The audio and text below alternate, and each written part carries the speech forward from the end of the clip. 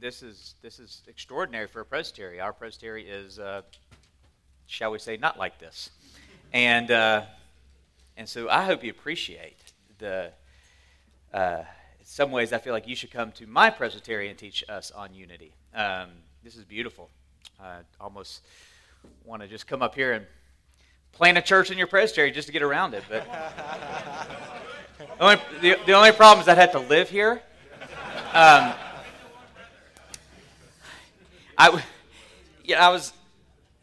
not showered or shaved because I got up and I was like, y'all don't even have hot water in this state? Like, is literally everything cold here? So I'm just going to shave when I get back to Dan's house. And sorry, you get me I'm unclean. All right, so last night we started with just kind of a grand vision of church unity and the Lord's Prayer for us that we would be one. I see as one with the Father. What I want to do with our two talks today is flesh that out in practical ways.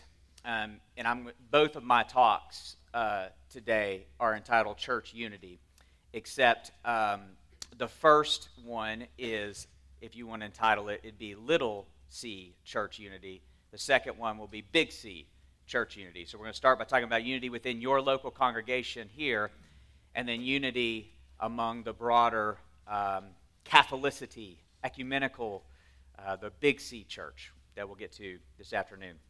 Let me ground us here in Ephesians 2, verses 1 through 6. I therefore, a prisoner, this is in Ephesians 2, this is Ephesians 4. I therefore, a prisoner of the Lord, urge you to walk in a manner worthy of the calling of which you have been called, with all humility and gentleness, with patience, bearing with one another in love, eager to maintain the unity of the Spirit in the bond of peace. There is one body, one Spirit, just as you were called to one hope that belongs to your call, one Lord, one faith, one baptism, one God and Father of all, who is over all and through all and in all. Amen.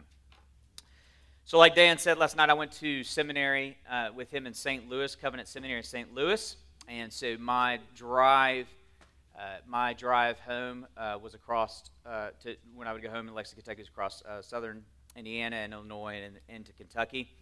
And one year I was driving home for Christmas break and got caught in a huge snowstorm. Now, I know when you hear a Kentucky guy say huge snowstorm, you roll your eyes, but this was a legit one. All right, this is one that would shut down your societies up here. It was the largest snowstorm that Indiana had ever experienced, and I, like an idiot, never checked the weather, just got in my car to drive home for Christmas. And I drive into the middle of the snowstorm.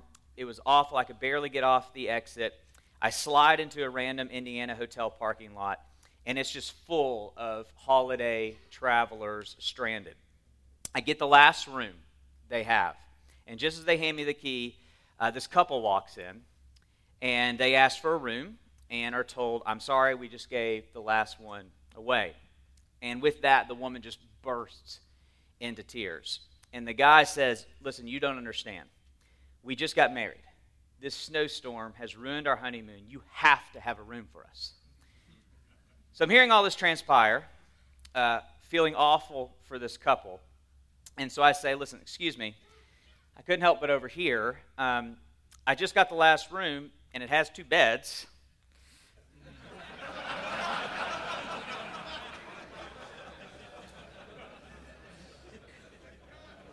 You're welcome to the other one."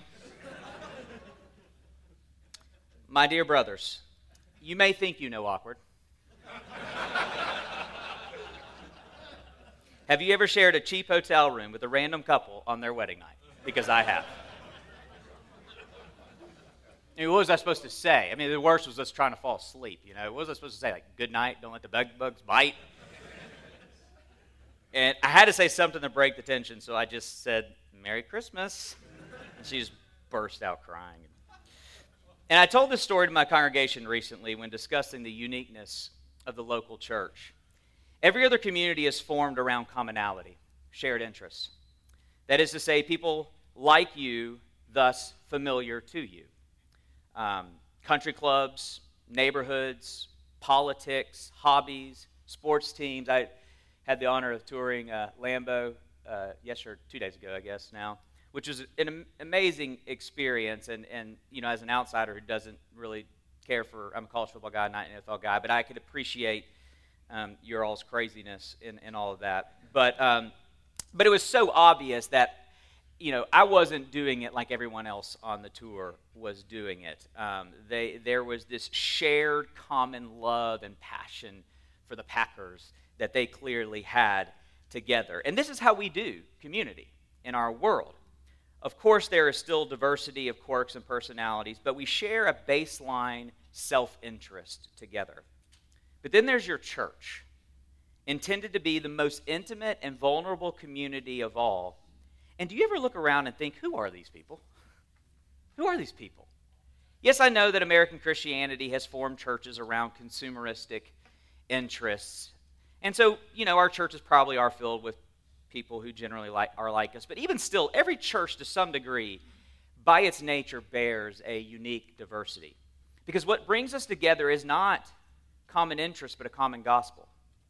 A storm unexpectedly moved into our lives. The wind of the Holy Spirit blew upon our souls, and suddenly we find ourselves in the most intimate of settings with people who are not like us, except that the wind of the Spirit has led them there too.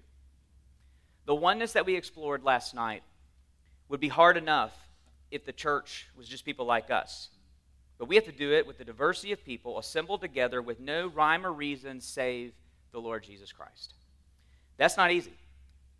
But it is our Savior's expectation nonetheless. I thought of Paul's letter to the Ephesians. Paul lived in his ministry among fierce church divisions. He was the apostle to the Gentiles, as many of you know. But then he had this impossible task of enfolding these Gentile converts into Jewish converts and convince these rival factions. If you think the Republican-Democrat divide is wide, the Jew-Gentile divide makes the GOP, DNC look like best friends. To unite together these two groups as one glorious church of Jesus Christ, I cannot overstate how seemingly impossible that was. And so, if you're familiar with Paul's writings, you know he obsessively is pleading for unity in the church. And our passage is one of the most significant of those pleas because the church in Ephesus was so divided. And I just have two simple points from our passage here. We're going to look at unity application and unity motivation. Let's start with the application. Here's the reason why I call it application is because of the way verse 1 is structured. Therefore means that this is his application to what he has been speaking of previously in Ephesians. And what he's been speaking of is nothing less than some of the richest theological discourse in all of Scripture. Ephesians 1 through 3 is perhaps arguably, outside of maybe Romans, the most incredible articulation of the gospel we adore. And our passage is that crucial turning point in Ephesians where the truth of the gospel gives way to gospel application. Paul says, therefore, in light of everything I've said, walk in a manner worthy of the calling to which you have been called. Walk, apply, get to work in a way that is worthy. That word worthy in the Greek means equal or in proportion to. So simply put, what my brother, who's also named Robert, right, Robert? Yeah, we got that. We're unified in that. Robert was just talking about orthodoxy, orthopraxy. You could say creed must be matched by conduct. This is what he's getting at here. Worthy, your walk must be worthy to the gospel that I just articulated in 1 through 3. If you truly believe it, you will live it. Now, specifically, what does Paul have in mind here as his application? If you're familiar with the Ephesus context, the answer might be very surprising. Ephesus was a deeply pagan society with multiple temples that housed worship to pagan gods and goddesses. So perhaps Paul would say, therefore, flee, condemn these idolatrous practices. Sexuality in Ephesus was broken and perverse, even more so than in our culture. Perhaps Paul would begin by saying, therefore, let's talk about sexuality and sexual ethics. Greed and materialism were rampant in this very affluent culture. Maybe he would call them toward simplicity, generosity. All of these are good and necessary applications, but Paul has an even greater concern for the Ephesians. Verse 2, with all humility and gentleness, with patience, bearing with one another in love. Paul elevates bearing with one another in love as his chief application to his theology. And so we should probably linger here and consider it. The command is to bear with one another. But he qualifies it with three characteristics here, right? Humility, gentleness, and patience. So what I'd like to do is consider both his command and then those three qualifiers. Let's begin with the command itself, to bear with one another in love. When you think about it, it's a strange way to tell us to love each other, but I actually appreciate it for its honesty. Bearing with one another implies that love ain't easy. And it ain't. I'm talking like a Kentucky guy. Y'all don't use that word, do you? It is not. Paul is acknowledging what we all know is true. I am not easy to love. And guess what? You are not easy to love. And the impetus of bear with one another is not an idealistic one. Instead, it recognizes the simple struggles we all share, and yet we are a community that refuses to let those struggles win. Instead, we will bear with each other. And we dare not misread the call to bear with one another as simply tolerating each other. That's why Paul says, bear with one another in love. Love is not merely toleration. It's easy for churches to tolerate one another. Pleasant social graces can accomplish that. How you doing? Good. Great. How you doing? Good. Great. Who the Packers play today? Okay, cool. And that's the essentially church unity. But what I want us to see here is that when Paul says bear with one another in love, he has more in mind than pleasantries. And that's where these qualifiers come into play. What does it mean to bear with one another in love? He gives three distinctives. Let me go through each of those. First, Paul says, with humility, we bear with one another. You know, there's a self-righteous way to bear with others. Look at me. I'm so special. You have so many issues, so many struggles that I can't relate to, opinions that are clearly misguided, but I want you to know that I'm willing to bear with you. It's just nauseating, right? In this way, bearing with others has an arrogant ethos to it. In contrast, Paul says we bear with each other in humility. Here's what that means. I'm going to bear with you because I recognize you have to bear with me. And that's not lip service. I actually mean that. My love towards others is grounded in a sincere conviction that bearing with me is more difficult than bearing with anyone else. Next, Paul says, with gentleness we bear with one another. There's a way to bear with others that actually makes it painful for the other. And look no further than your marriage for this. Of course I'm not going anywhere, sweetheart. Of course I will bear with you. But in my countenance, in my passive aggressiveness, in my carefully chosen words that sting, I will ensure that it hurts you just as much as it hurts me to bear with you. So bearing with one another has a harshness to it. This is not what Paul has in mind. His call is gentleness. It's not that we can't have differences with one another, but the ethos of the way we enact those differences matters. We are gentle with each other. We embrace the call to bear with others in such a way that those who are a burden to us do not feel that they are burdensome. Finally, Paul says, with patience we bear with one another. A better translation there would probably be long-suffering. Because the idea is we are called to bear with one another over time in the face of repeated difficulties and disagreements. It is easy to bear with another in response to a single offense. We all do that. The world does that. But what do you do when sanctification comes slowly, as it always does? When struggles persist? When disagreements are continual? Lord, Peter asks, how many times must I forgive my brother when he sins against me? 7? I can handle 7. Oh, Peter, Jesus responds, not 7, but 77. 70 times 7. Friends, what you're signing up for when you join the family of God is prodigious love. Long-suffering. We are in this for the long haul together. A lifetime of forbearance towards your brothers and sisters. Now, with those qualifiers in mind, let's each assess how we are doing in this area. And speaking to Dan and in witnessing here, it sounds like this presbytery is full of healthy churches, and for this you should be thankful. And I mean that. It seems there is no need to address toxic factions in your midst, and you should not take that for granted. But Paul's definition of bearing with one another goes far beyond getting along in a spirit of toleration. It is a proactive humility, gentleness, and forbearance.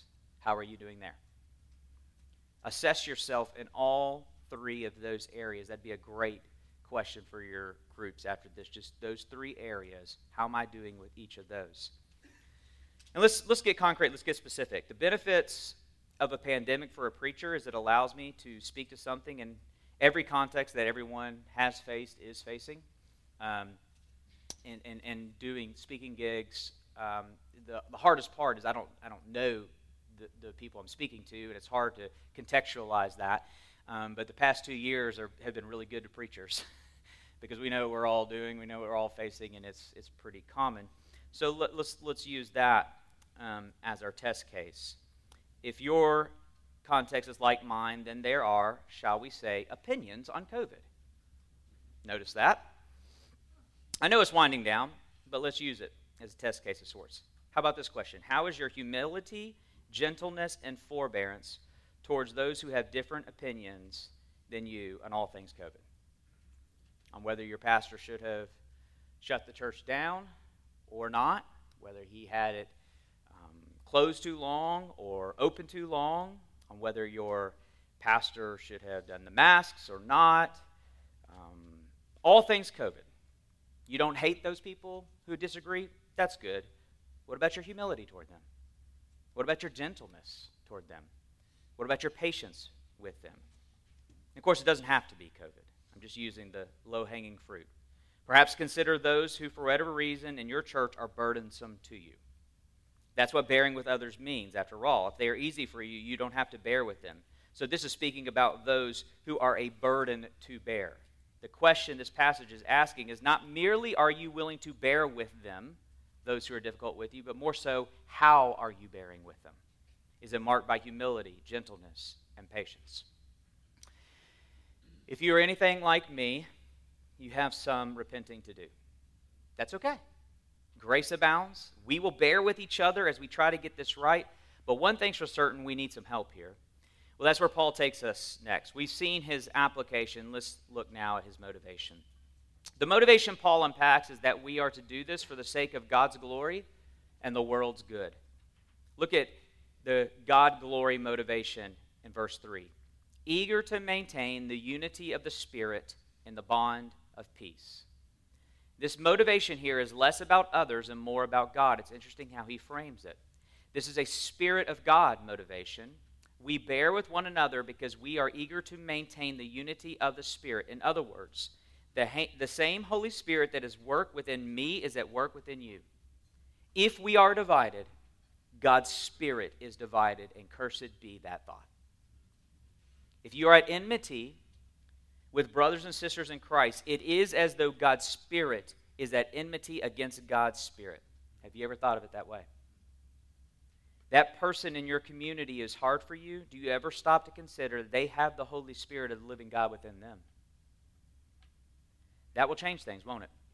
Because woe be to us who allow personality quirks, opinions, disagreements, even offenses to literally pit the Holy Spirit of God against himself. And so we give ourselves to this inconvenient and at times painful call to bear with one another in love, if for no other reason than to ensure God's Holy Spirit is united together in the bond of peace. If for no other reasons, brothers, do this for God. But the motivation goes further. Do it also for the world. Continue on verse 4 through 6. There's one body, one Spirit. Just as you are called, one hope that belongs to your call.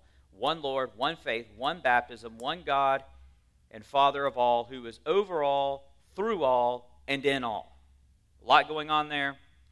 I won't take the time to fully unpack it, but the emphasis could not be more obvious. 7 times the word one is repeated, and that oneness is connected to the calling we have received. He says, you were called to the one hope that belongs to your call. Why is unity so big to God? Because God is one, and his plan for the world, the word all there, in all, through all, his plan for the world is to reunite everything together again as one, as he is one. returning to Jesus' prayer last night, that they may all be one, that they may be brought to complete unity. Then, Jesus says, the world will know. Our unity is a witness to this sin-fractured world of our God and his intentions for this world.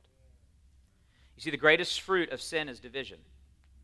It divides friends, families, nations, yes, ultimately divides humanity from God.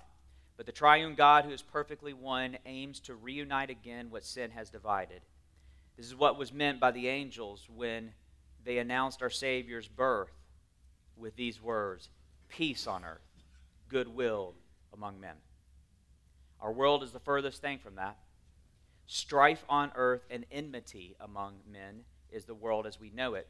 But within this alienated world, God has instituted a new world order, your church, which proclaims a world of peace on earth, goodwill toward men. But so many of our churches are replicating the world's divisions rather than the Trinity's unity, only reinforcing the fractures of our fall. It must not be. Our world must see in our churches a new world. Indeed, the destiny of our world that will indeed be united as one. We are missing a huge opportunity right now. Do you think our world is happy as we rage against each other? Our world is miserable. Families are divided. Friendships are divided.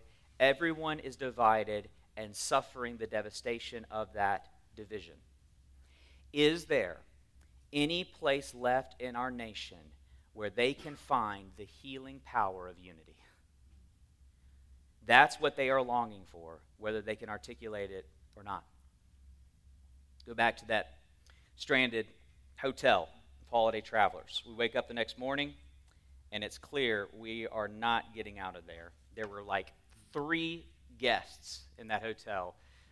One of them were the honeymoon couple, blessed be the name of the Lord, who had cars or SUVs able to get out. But almost everyone was stuck. And it's 3 days for Christmas and no end in sight. And we are all just pissed. Here we are stuck in this random hotel with random people. But then I noticed something strange start to take place. The most lovely community began to form. It was really profound. Forced us together in this hotel. We shared cheap meals from the gas station next door.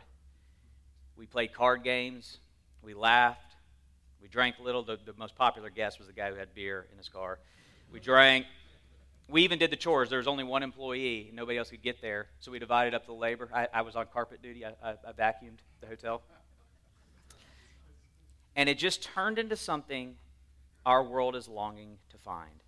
Community. Community. When churches are divided by the predictable divisions of our culture, when what rages in our world rages in our churches, far from healing the world, we become a communal celebration of the very thing that has ruined our world. Friends, this is not fitting the people of the triune God. We are called to be a counter-protest to our world's division and the audacious hope that our world can and will be reconciled again. And let us never forget the cost of God's reconciliation. Bearing with one another in love with all humility, gentleness, and patience. Does that sound like anyone to you? Sounds a lot like Jesus to me. If this call to bear with one another in love seems too hard for you, don't bring that complaint to Jesus. You think you were easy to love? You're as easy to love as a cross. Make no mistake, Jesus is not asking you to do for others what he was unwilling to do for you. And at the end of the day, this is our highest motivation. Simply do for each other what Jesus has done for us. Let me pray. Our Father, make this true of our churches. I pray this for this presbytery and these churches, but Lord, my heart aches for TCPC and our presbytery. Would our world see in us something literally unworldly in our time? A community of those bearing with one another in love. This is why you have died. You have not asked us to love first. You loved first. May we follow you in obedience of your love. In your name we pray. Amen.